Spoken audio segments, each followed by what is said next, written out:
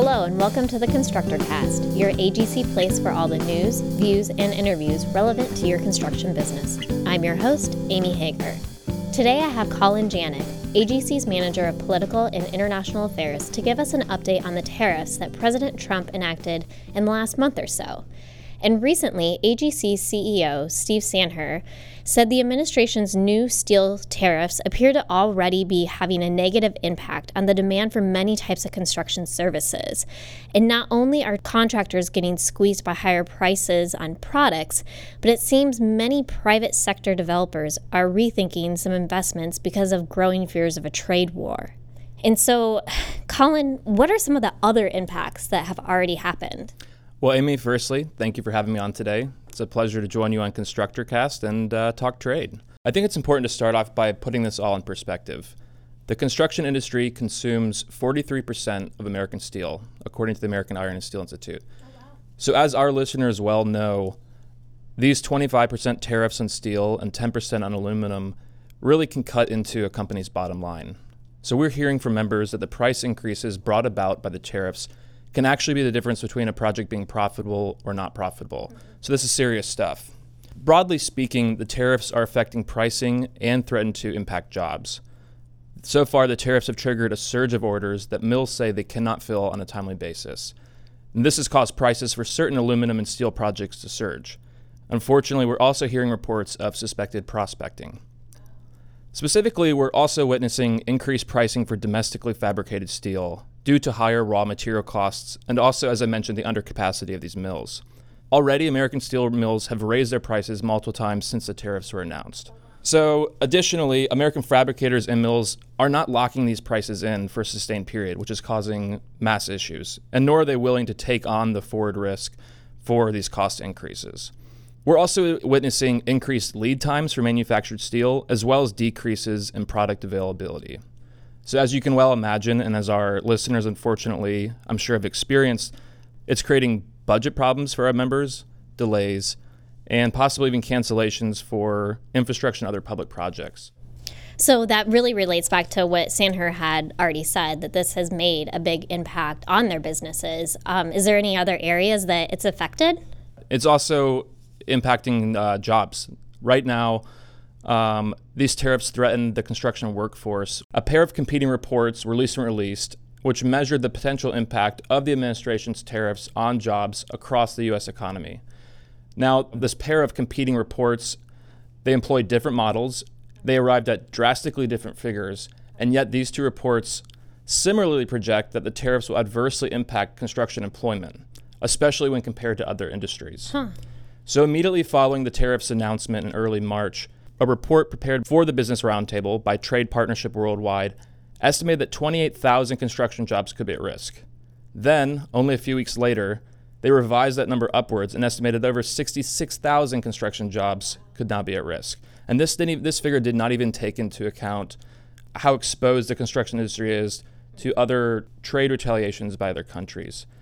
The other report I referenced, by the protectionist group Coalition for a Prosperous America, estimates that the tariffs could also jeopardize 10,635 jobs. We're seeing effects on pricing as well as on future employment. So then, I know there's been a recent change to countries being exempted. Can you break that down for us? Sure. So shortly before the tariffs went into full effect on March 23rd, President Trump signed proclamations temporarily exempting 7 U.S. allies and trading partners, creating a sort of grace period that was set to expire on May 1st. These exempted nations included Argentina, Australia, Brazil, Canada and Mexico, South Korea, and the 28 member states of the EU. Now, all along, the administration has indicated that Mexico and Canada's exemptions from the metals tariffs would be directly tied to ongoing NAFTA renegotiations. The administration perceives these temporary exemptions as a bargaining chip, as a way of forcing their trade partners to the negotiating table and eliciting favorable deals.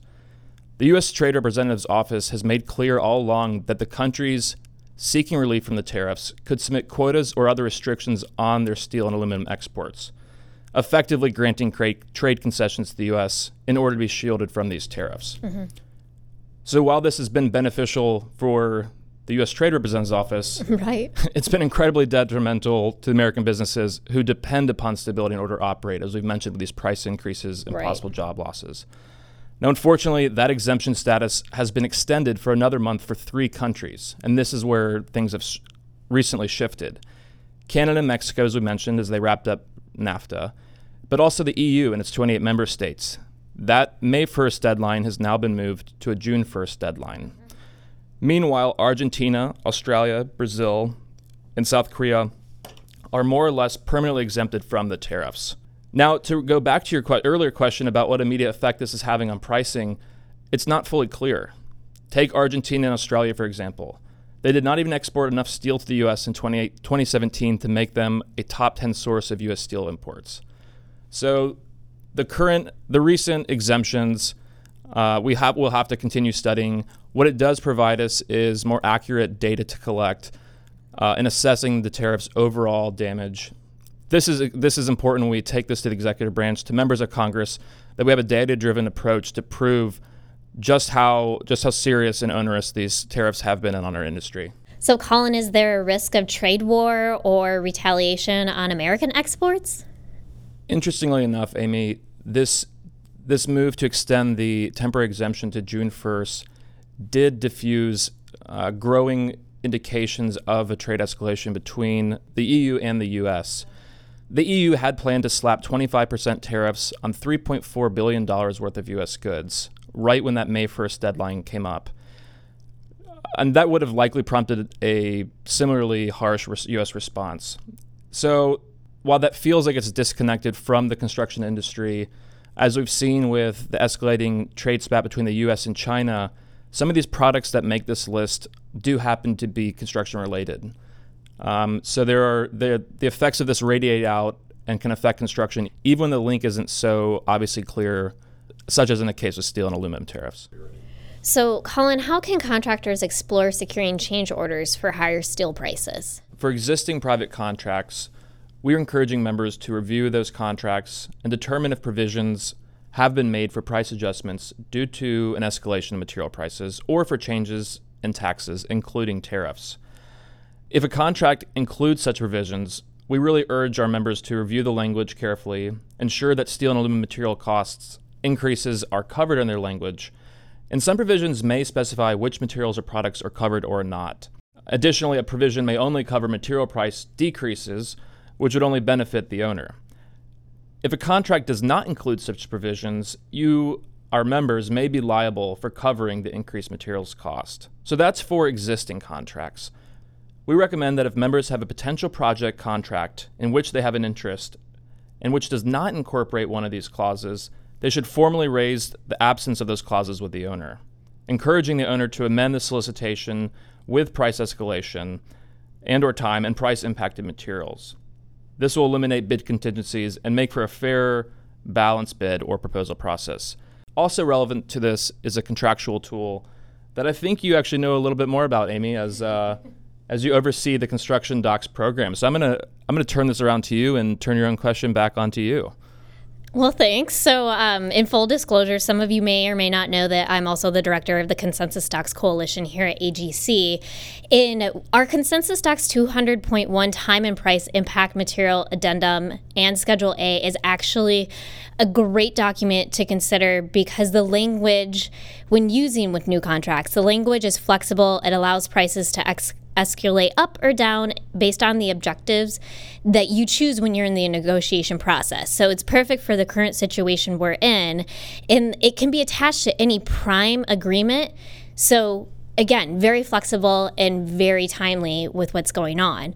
The other example where something like this can be resolved is if you have used the Consensus Docs 200 owner-contractor agreement and general conditions, Section 3.21 requires the contractor to comply with all laws at their cost. But however, when you get into Section 3.21.1, it states the contract price or contract time shall be adjusted by change order for additional costs or time needed, resulting in any change in law, which is where we're at, increased taxes, enacted after the date that the contract was signed. So there are some solutions that AGC members can take advantage of, definitely out there. But what is AGC doing to push back on these tariffs? Right. Now, Amy, from the beginning, we've taken an aggressive approach to these tariffs. On the same day that President Trump announced the planned tariff rates, we were already primed and ready to mobilize our membership. Our members helped send thousands of tweets, emails, and Facebook messages to Congress as well as to the president. Now, since that time, we've directly lobbied the White House, the Department of Commerce, and the United States Trade Representative's office, as well as submitted comments for congressional hearings related to the tariffs' impacts. We're also been working in partnership with the National Foreign Trade Council's Alliance for Competitive Steel and Aluminum Trade. That's a mouthful. ACASAT. But at the moment, we are the sole representative of the construction industry. That is the premier group that is working on behalf of a host of different industries affected by steel and aluminum tariffs. And within this coalition, we are working to bring on other related industries and strengthen it. This coalition is asking its partners to reach out to member companies for anecdotal stories, instances of price increases, or other vignettes that might help illustrate the damaging nature that these tariffs are having so that we can then package them and present them to members of Congress. So obviously those stories, those real-life business cases are really important. What are other things that our listeners can do? Once we have a better sense of how the remaining country exemptions will affect pricing, we can take a more muscular approach in pressing the administration to wind down the tariffs. So towards that end, we plan to circulate a detailed member survey that will allow us to present, as we said, more credible data to House members and the executive branch. So when we release that, filling out that survey in detailed fashion will help us tremendously. Now, aside from joining AGC in our advocacy efforts that we mentioned previously, members can also explore steel and aluminum product exclusions. So, to take us back, to help ease the pain of the tariffs, Trump ordered the Commerce Department to implement a process to exclude steel and aluminum products that aren't made in the U.S. Now, this process is overseen by the Commerce's Bureau of Industry and Security. An exclusion process allows companies to submit product exclusion requests, as well as comment on the department's rule governing those requests for product exclusions. So, to your question, companies can submit comments on the rule before May 18th, and that link can be found online or in the material that AGC has circulated. So that sounds like a lot to take on so quickly as a business owner. What do you suggest I do? Amy, I think the three most important things to do moving forward is to look for our member survey that we'll be sending out. That will give us the data that we need to work with. Secondly, as price increases occur, I would send those details to Ken Simonson, our chief economist. And thirdly, I would look for advocacy action alerts that we send out as we try to marshal our greatest resource, which is our members. Well, that's perfect. Well, thank you, Colin, for helping us better understand the tariffs. I'm sure we'll be looking for some more information, and you'll be having to provide it as this situation changes. And I want to thank you all for listening. This has been the AGC Constructor Cast.